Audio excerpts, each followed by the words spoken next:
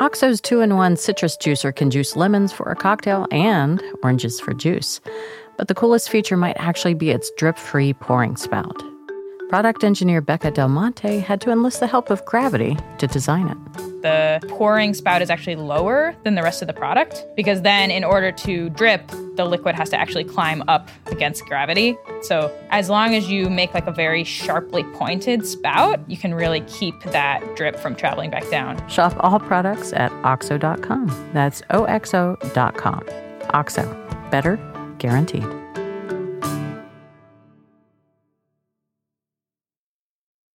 Hey, thanks to our presenting sponsor, Bob's Red Mill. Stay tuned at the break for their quiz.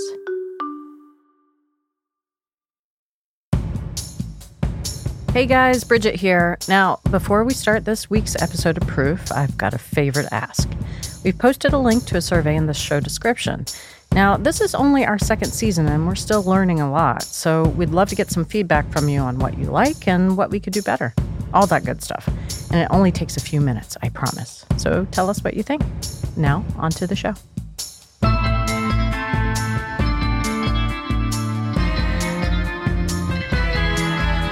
From America's Test Kitchen, I'm Bridget Lancaster, and this is Proof.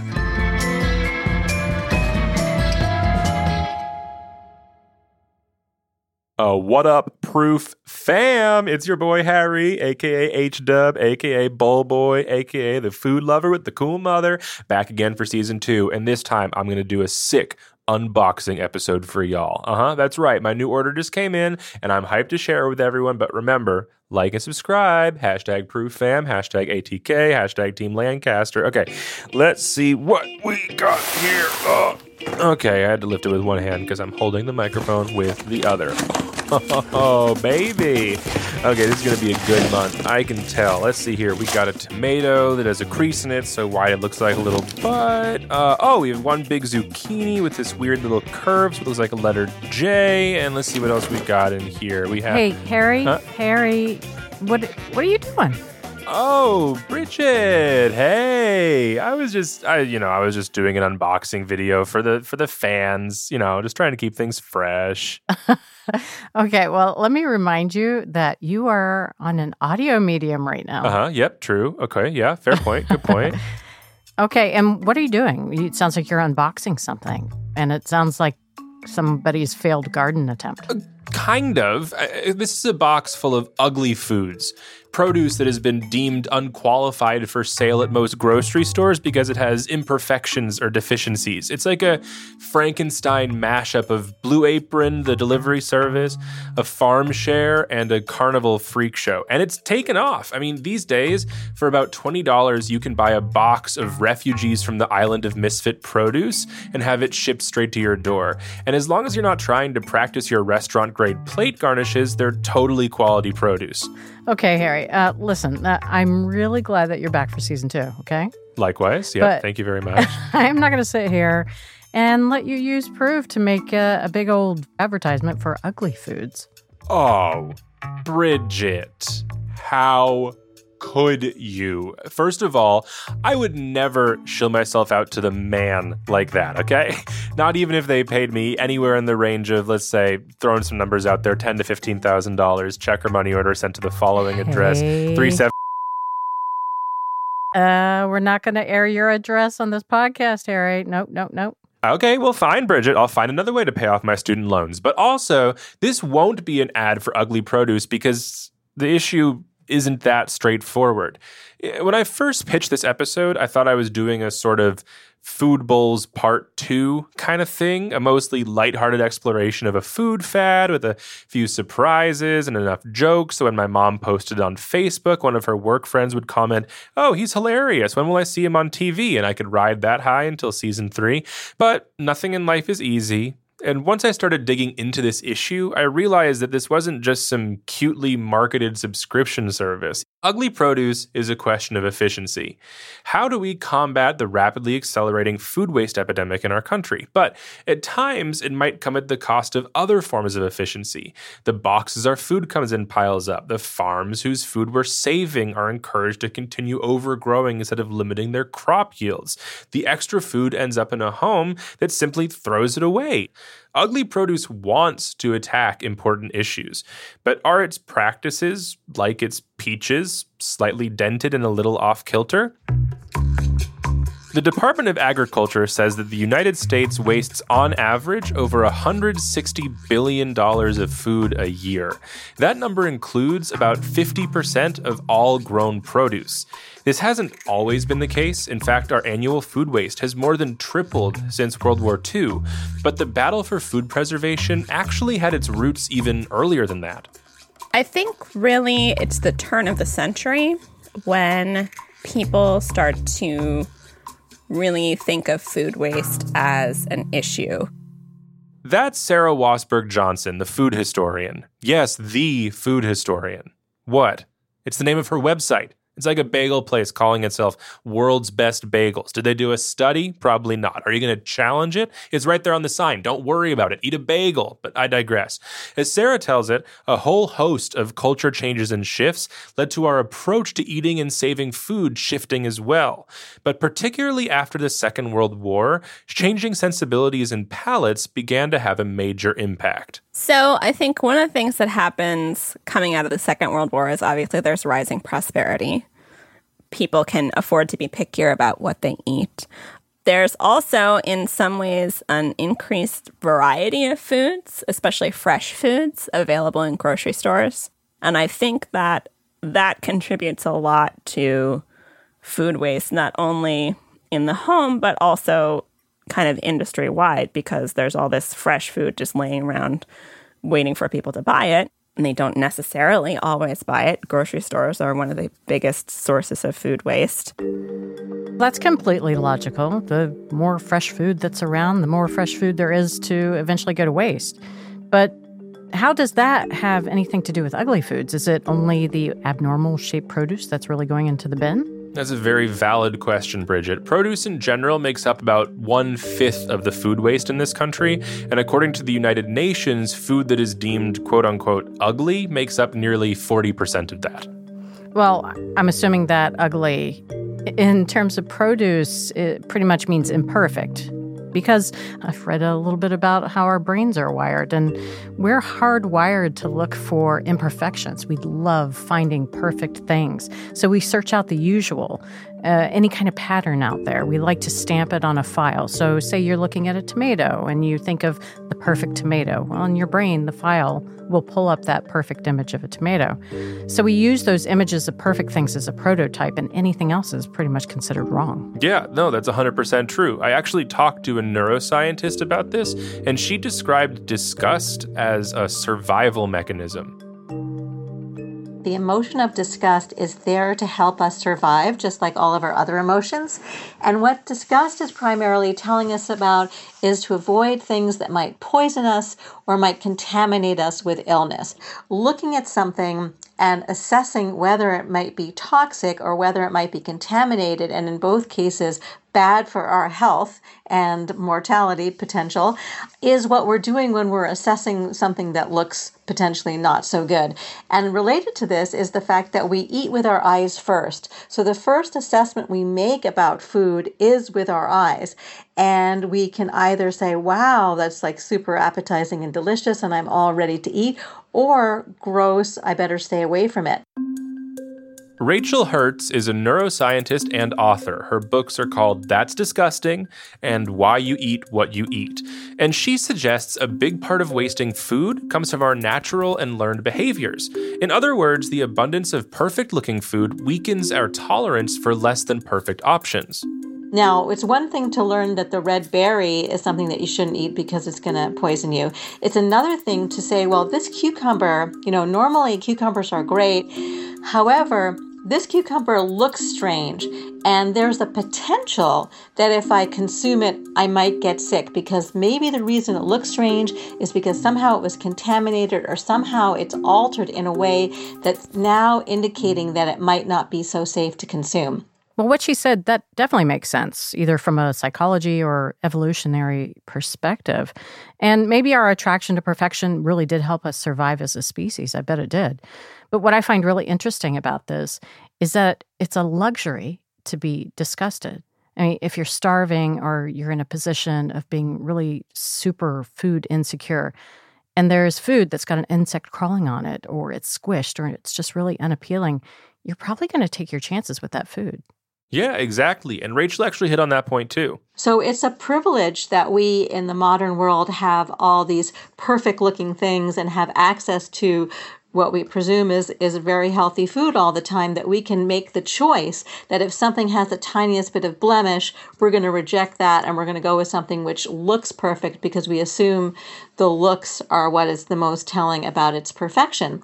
The more that we're presented with the norm of things being a certain way, the more that we assume that that's the way they're supposed to be, and we're much less willing to accept variability. So if all the tomatoes always look identically perfect, and you see some come along that look all ugly and misshapen and little splotchy and so forth, you're going to go, oh no, I don't want those. I want what I'm used to. I want the perfect round, perfect red looking tomato. So, at some point in our history, it became a privilege to be discerning about your food, and that privilege made it easier to waste food simply on the basis of its aesthetic appeal. So basically, the way that we now buy and store and shop for food, it has changed over time. And with each of those changes, we now have a huge increase in the amount of food that we waste. Right. That's the story of how we got here. And here is pretty unconscionable. We're letting half of the food that we produce in this country fall to the wayside. And that level of waste feels even more disturbing when you consider how many people struggle to put food on their tables on a daily basis. It was clear that solutions were needed. And when Blue Apron and other food subscription boxes began to take off in 2012, some savvy business owners saw a chance to make their impact. And that brings us back to where we started this episode, the Ugly Food Box service and the high-minded idealists who started them. My name is Ashley Weingart. I'm the founder of Perfectly Imperfect Produce. Our mission is to reduce food waste and improve healthy food access for everyone. My name is Riley Brock, and I'm the content manager over here at Imperfect Produce. We source food that otherwise would often go to waste or otherwise fall through the cracks of our food system and get undervalued or get lost, and we deliver it to folks' doors for a discount. Hi, my name is Evan Lutz. I'm the CEO and founder of Hungry Harvest, and I run a produce delivery service on a mission to fight food waste and hunger. Whoa, okay. All right, settle down now. Don't talk all at once. I'm kidding. They're all recorded. Ashley, Riley, and Evan are all different power players in the world of ugly produce. Their companies send thousands of pounds of produce out to people around the country every year.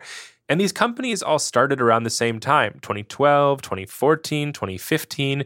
And in each case, like Evan's, for example, they were responding to a perceived need for better, less wasteful food options in the communities around them.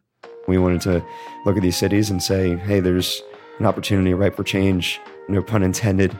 And so that's why we chose to intentionally try to be as local as possible in each city that we're in. I'm kidding. I use that pun all the time. So what happened now? I mean, why is there a sudden slew of these idealistic entrepreneurs that are really anxious to fix the problem? I mean, there's obviously many factors, but one of the big ones was this report that came out in 2012 from the Natural Resources Defense Council that changed everything. It's really a landmark paper that outlined the true magnitude of food waste in America. It's been cited like a million times at this point. What was so groundbreaking about that paper? Well, that's where they found that statistic we've been talking about a bit, that 40% of the food throughout the food system was going to waste. And that woke a lot of people up. I mean, if you grow 10 ears of corn, 4 are getting trashed. That's ridiculous. And a waste of 4 perfectly good potential elotes. I will agree with you there, but 40%, that's a huge figure. I got to ask, what is the qualification? What's the definition of waste in this situation? Is it just any kind of food that's going to get thrown in the trash instead of having somebody eat it? Or is it specifically only farm-grown food? So the study dealt with all food waste, anything meant to be consumed by people that gets thrown away. And it looked at waste at several different levels: the production level, the places where the food is made; the distribution level, the places where the food is bought; and the consumer level, the places where the food ends up. And so when the numbers were so dire across the board, it turned this issue into the rare one that everyone could mobilize behind. Riley concurs. College students in their dorms and congressmen and people working in the food industry and farmers. And I think it was a wake-up call and also a rallying cry because food waste is one of these unique environmental issues that is not polarizing. But as these companies started to catch on in their locales, they realized that the impact they could have didn't just have to be at that agricultural level. They could attack all three of those tiers at once through additional programs that delivered produce to communities in need or helped fight inherent inequality in food distribution. Food is a multi-tiered issue, and addressing it requires multi-tiered solutions. Evan explains Hungry Harvest strategies in this regard. We're going to 20, 30 different communities every single week in, week out, throughout the entire year, partnering with a school or a church or a hospital to actually go about selling this produce to the communities so they have a consistent place to purchase fresh fruits and vegetables. Our core belief is that in a country where we're wasting 40% of everything we grow, everybody on this country should have at least an option to buy fresh fruits and vegetables at an affordable price. Now, wait, so these companies are shipping out a bunch of, odd-shaped carrots every single week? And why would anyone, especially if you lived in a low-income house, why would you be sitting around saying, yay, the ugly squash is here? Well, that's actually a really interesting point, Bridget. I think when we hear the term ugly, we immediately have an image in our heads of what that entails. But the produce that is deemed unacceptable by stores often gets a lot closer to acceptable than we could even discern with the human eye. What qualifies as ugly produce is often remarkably subtle things. So it's honestly really small stuff, like size is a big one. Symmetry is a huge one. Like bell peppers have to be able to stand up on their own. If they would fall over, they're not considered a number one bell pepper. Any sort of blemish or superficial scarring, stores really don't like. Even things like coloration, like apples, especially, if they're a hybrid of green and red, stores want a very specific breakdown of green to red coloration. And apple orchards do all sorts of crazy things to try to meet this. Like they'll literally spread out reflective paper on the floor of the orchard or on the ground to try to bounce the sun back and get more even color. Things that have no impact on the flavor, but it's really just to make it look the way that they know stores want. So the reality is that if you're a produce buyer for Safeway or Walmart, you might be able to tell, oh, this apple is off spec. But if you're an average person at home, you won't be able to tell. And frankly, you won't care. So these companies are sending around boxes of barely blemished produce, both to people in need and people who are just tickled by the idea of a pear that bends weird. I mean, it's smart, I gotta say. A catchy name, an environmental advocate lean, and a product that's easy to buy and sell at value. No one at the farms are fighting particularly hard for produce they're not even allowed to sell. But you can't paint them entirely as opportunists. The people who work at these ugly produce companies are clearly passionate about the causes they're working in. For example, you gotta be careful not to set Riley off. And he's got theories on everything, including how the design of the modern refrigerator actually contributes to food waste. It sounds to me like you want to nerd out on this, and I kind of nerd out on it for a living. So I think the refrigeration thing is really important to underline here, not to shame anyone for having a refrigerator. Obviously, they're amazing. But I do think with the advent of refrigeration, and especially the modern refrigerator that I would argue is a little bit too big. It's really easy in modern America, I think, to buy more food than you can physically eat. And I think we're also blessed with the fact that food is cheaper now than it has ever been in human history. Fruits and vegetables are really perishable. So it presents us at home with this paradox where we have really cheap, really delicious stuff, but we don't value it because it's so abundant, it's so cheap, and because we can buy literally more of it than we can even see. When you open your fridge, can you even see everything that's in there? I've caught myself wasting food because it's literally at the back of the fridge. And that's a bunch of kale that I forgot that I bought, and then it wilts and gets sad, and I have to compost it. And so I think you can't overlook the psychology of the modern refrigerator. I think it kind of changes the psychology of eating, not to get too Michael Pollan on it or get too crazy, but the fridge has changed the game. Riley's on top of his stuff, which is exactly what you want from a company you're counting on to have an impact on this kind of policy. But even he admits that ugly produce might not be the be-all, end-all solution. Delivering ugly produce is not going to solve the food waste problem, and we don't think it will. That's one of many steps we think people should be taking to reduce waste. If you look at the graphs of kind of where on the pie chart is food going to waste, farm level waste, really what we're focused on is less than 20% of the pie. It's over 40% of it happens in our homes. So any good faith attempt to address food waste has to address both. Well, for a public relations person, I got to say, Riley sounds like a pretty honest guy, and he's raising some serious questions about his own business. You've got ugly food companies doing some great stuff on the surface, but maybe they're exacerbating the problem just a little bit. There's so much waste that I have in my own house, and I'm thinking about if I signed up for a weekly shipment, I'm going to get a big old box and lots of food to waste. So how is that any better than just letting the food get eaten by a cow? Yeah, you know what? This is an issue that came up when I was doing my research on this. Emily Atkin wrote an article for the New Republic about trying out ugly produce boxes, and she mentioned that when she was doing it, the boxes started piling up after just a couple of months. Now, to these companies' credit, when I got my ugly food box, it had instructions on how to sustainably dispose of all the different pieces that came with it. But, and I will fully cop to this, I am painfully lazy, and the box is, at this very moment I'm speaking these words, still sitting in my house. These companies can encourage us to be our best selves, but a consumer who is set in their ways is hard to change. You can lead a Harry to water, but you can't make him drink, right? Yeah, because I'll just sit around until someone brings the water to me. Well, I'm suspicious about A, everything, and B, any company that says that they are focusing their marketing efforts on extending an opportunity for consumers to feel good about their purchasing or anything else. It just seems like if you were to peel back that feel-good mission just a little bit, you're going to see something under there that you might not want to see.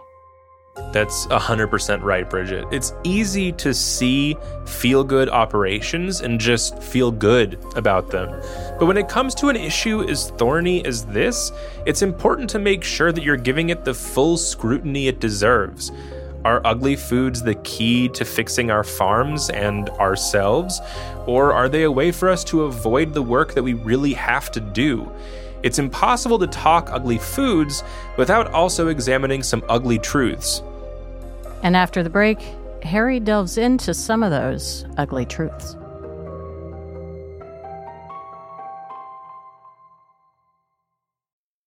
It's time for this week's Bob's Red Mill Quiz, and today I'm joined by my colleague Dan Zuccarello, and he's here to be grilled all about Bob's gluten-free 1-to-1 baking flour. Okay, Dan, your team, I know they worked on a couple of gluten-free cookbooks right here at ATK, right? Yep, that's right. All right, so I'm completely thinking that you're an expert on gluten-free everything. Well, now you've really put on the pressure. All right, just steady on. We're going to jump right in. True or false? Bob's Red Mill gluten-free 1-to-1 baking flour is so simple to use, you can just replace it with wheat flour in any baking recipe. Oh, well, that sounds way too good to be true. But I think I got to go all in. It's so easy, right? It's true. It's got to be true. Yeah. I hope it's true.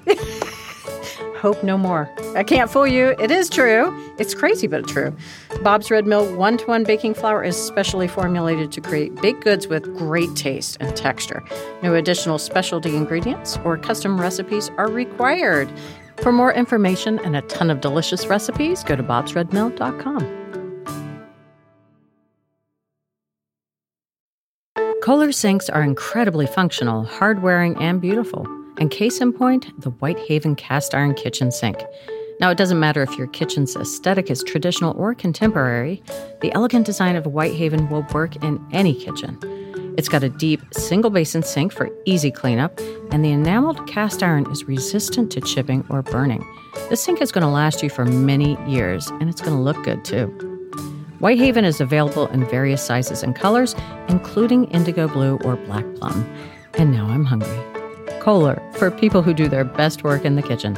Learn more at Kohler.com. A good tool can make experimenting in the kitchen fun. And that's why Chef Steps created the Joule.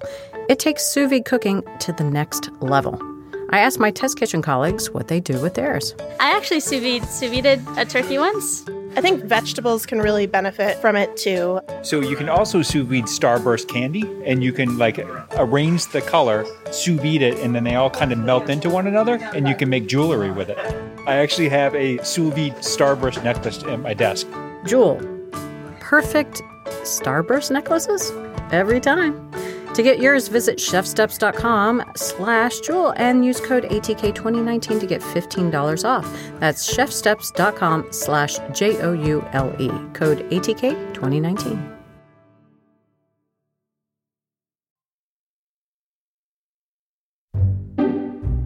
Before the break, we were speaking with reporter Harry Wood about how food waste in America got so out of control and the ugly produce evangelists that proposed to fix the problem. But like so many things, it really just is not that simple, is it, Harry? No, unfortunately, it's really not that simple. Ugly food companies like Imperfect Produce and Misfits Market sell themselves on their altruism. The money you spend on their services is justified by the positive impact that you create from using those services. And these companies have done a stellar job at building their images around this idea of a collective striving towards creating a more food-responsible future. But the truth is that imperfect produce businesses might not be as effective as they set out to be. And crop scientist Sarah Tabor would know. She's been on the front lines for 20 years. My name is Sarah Tabor. I am a crop scientist, and I've worked in agriculture for 20 years, the majority of which was not in a fancy crop science position. I've done a lot of the grunt work, more like, done some clearing trees, done some supervising inmate crews working with planting and harvesting berry crops, done some pesticide applications. There are some nematicides that are so toxic, and you can't smell or taste them. So if there's a leak, you don't know, and people just die. So they put tear gas in them.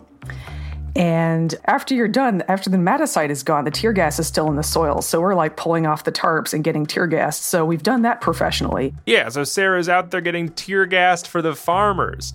That's an, I'd call it egregious level of sacrifice.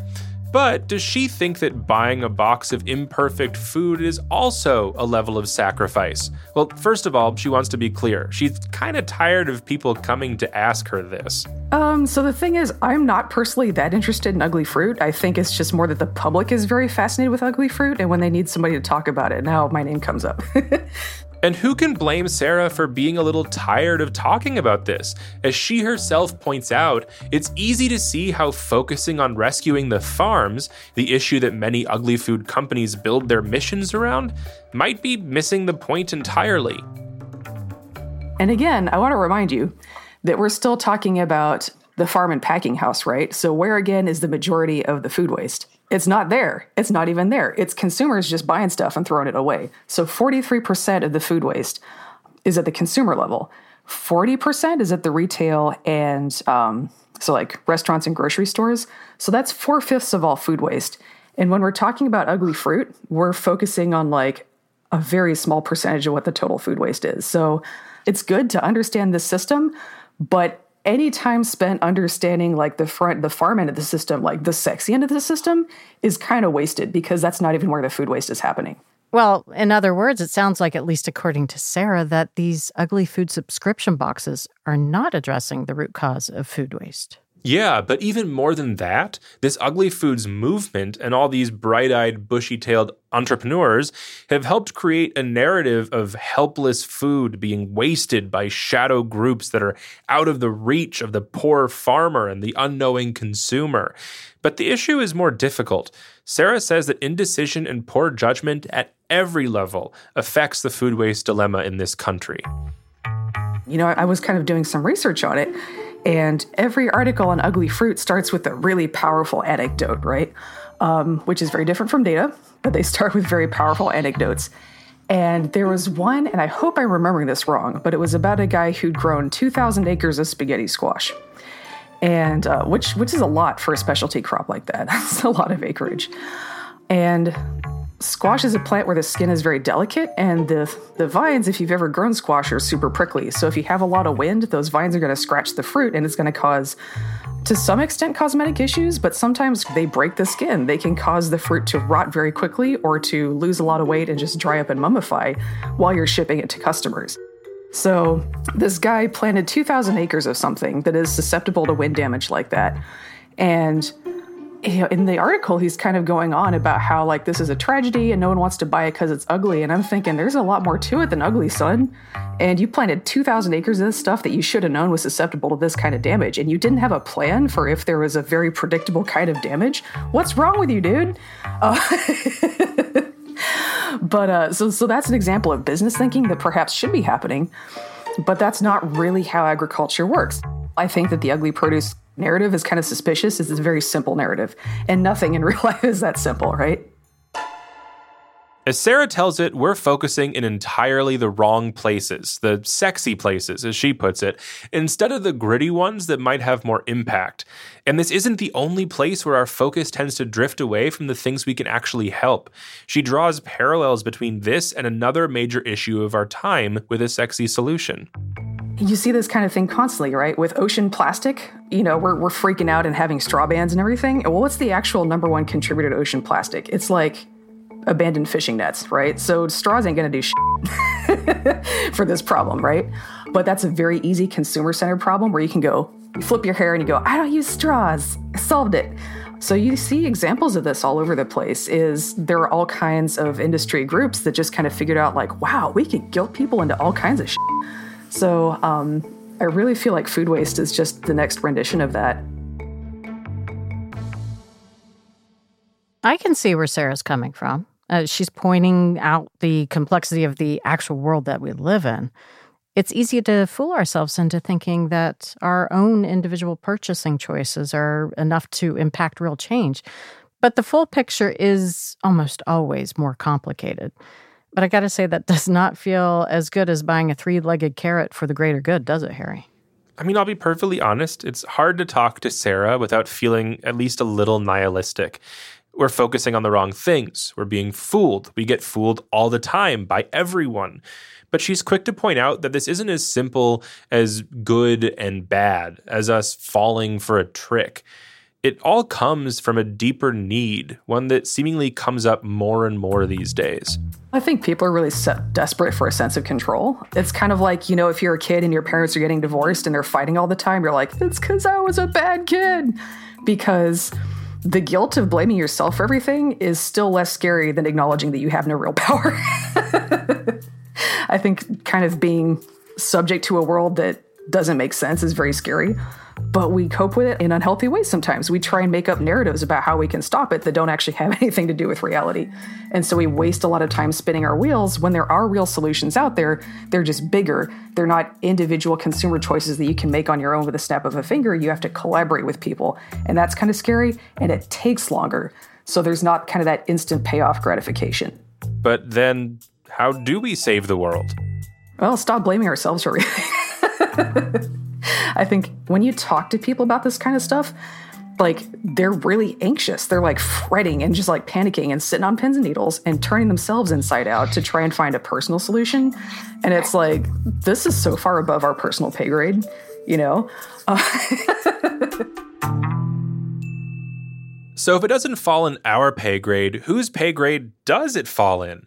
Maybe if we're looking to have an impact on a societal level, we have to turn to the people who have the most power over society. I've been a member of Congress for 10 years, but I've been an organic farmer since the 70s. So I actually moved to Maine as a back-to-the-lander and was really interested in growing my own food and growing food organically. And then I studied it in college. So I've always either had an organic farm or worked on food policy or just really cared about food and agriculture. Shelley Pingree is a U.S. representative from Maine's 1st Congressional District. She's a champion for agricultural reform in the United States. In 2017, she wrote the Food Recovery Act, a major piece of legislation designed to address all the different facets of food waste in our country. And she wants to make it clear that even though they might not be the solution, she's into ugly foods. They're a little bit of a Band-Aid on the flu, but I think that they're a really great idea. I just love the fact that they're out there. I mean, if nothing else, it introduces a lot of people to this notion that we've been trained in the grocery store to only purchase absolutely perfect-looking vegetables. I mean, part of the problem is the grading system. And sometimes the grading is all about cosmetics. It's not about flavor. It's not about ripeness or a lot of other characteristics that might actually make something better. But now even Representative Pingree is admitting that ugly food boxes are just a Band-Aid. So again, what is the solution here? Is there anything that we can do that's going to have some sort of measurable impact? Or is this a case where we just have to accept that we are powerless as individual people to stop any kind of serious food waste issues? Yeah, I know. I had the same question. It's like, where do we start addressing the issues? Everyone I talk to seem to have different opinions. Sarah also points to another area we could bolster, the oft-misunderstood food bank system in the United States. Now, when most of us think of a food bank, we picture, picking up a few canned goods from your pantry, taking them to the Boy Scouts, they take it back to a different pantry, and then people pick it up. Now, food banks could be set up to accept perishable donations from grocery stores that are limited by sell-by dates. But setting up a food bank system that intercepts food on its way to being wasted would require planning, infrastructure, and money. It takes some logistics to make food banks work. If we're going to use this kind of system where you can get fresh food to people, but it's only got a few days, you need to be able to move stuff quickly. You need to be able to store it and distribute in a cold chain. So basically, nowadays, food banks need to have roughly the same distribution framework as just the grocery stores and mainstream food supply chain. It works out perfect if you have that infrastructure, but that infrastructure is really freaking expensive to build and it's expensive to maintain. So if we're talking about minimizing food waste, that's where a lot of it comes from. It's just that, that 3 to 5 days of when the grocery store has to get rid of it, but it's still a few days left of good eating. So food bank infrastructure is a really critical part of minimizing and getting rid of food waste. But that's not something you can fix with individual consumer choices. You have to donate a hell of a lot of money to food banks to get them to work, right? So that's one of those things where it's a fantastic solution, but it's not an individual, I'm shopping, I'm going to pick the right can on the shelf kind of choice. That is a collaborative community, come together kind of thing. Here's the thing. I want ugly foods to be a no-holds-barred good thing. I want it to be a no issue, 100% good to go, positive impact on my community and the environment at large. But when we're dealing with issues of social import, we have to be conscious of the ripple effects they can have beyond our immediate vision. Ugly foods have the potential to be a very good small-scale way that we can tangibly affect our world for the better. But the hard truth is, we're past the point of small-scale measures. We need to be thinking bigger, broader, more drastic. Yeah, it sounds like this is not an either-or issue. It's more of an and issue. And we're not saying that people should throw out their fridges or that they shouldn't buy ugly foods. Ugly foods are not a bad thing. But in the whole picture, they're insufficient as an answer to the real problem of food waste. Yeah, we can totally go out and get ugly food boxes and call that a win, but we can't stop there. We have to keep looking for the ways that we can impact food waste all the way up and down the scale, from the consumer to the distribution to the farm levels, because all those things have to work together to help improve the state that our world is currently in. In the end, ugly produce lives up to its name. And not just because I'm currently staring at a squash that looks like Squidward's nose. It's an ugly issue. It's attempting to rectify an ugly truth of our world. It comes from an ugly chapter in our history, and it has some ugly skeletons in its closet. But in the same way that these companies are setting out to remove the stigma around the ugliness of these vegetables, maybe I also have to work to process the ugliness of ugly foods. While these companies have a lot of questions to answer, at their core, they are advocating for positive change. And I'll be honest, I want ugly produce to work because it's a way that I, even in a small sense, can help. Now, if you'll excuse me, I have to go take all this ugly stuff and turn it into a vegetable stir fry. Oh, But don't worry, the stir fry will also be ugly. I'm really not a great cook.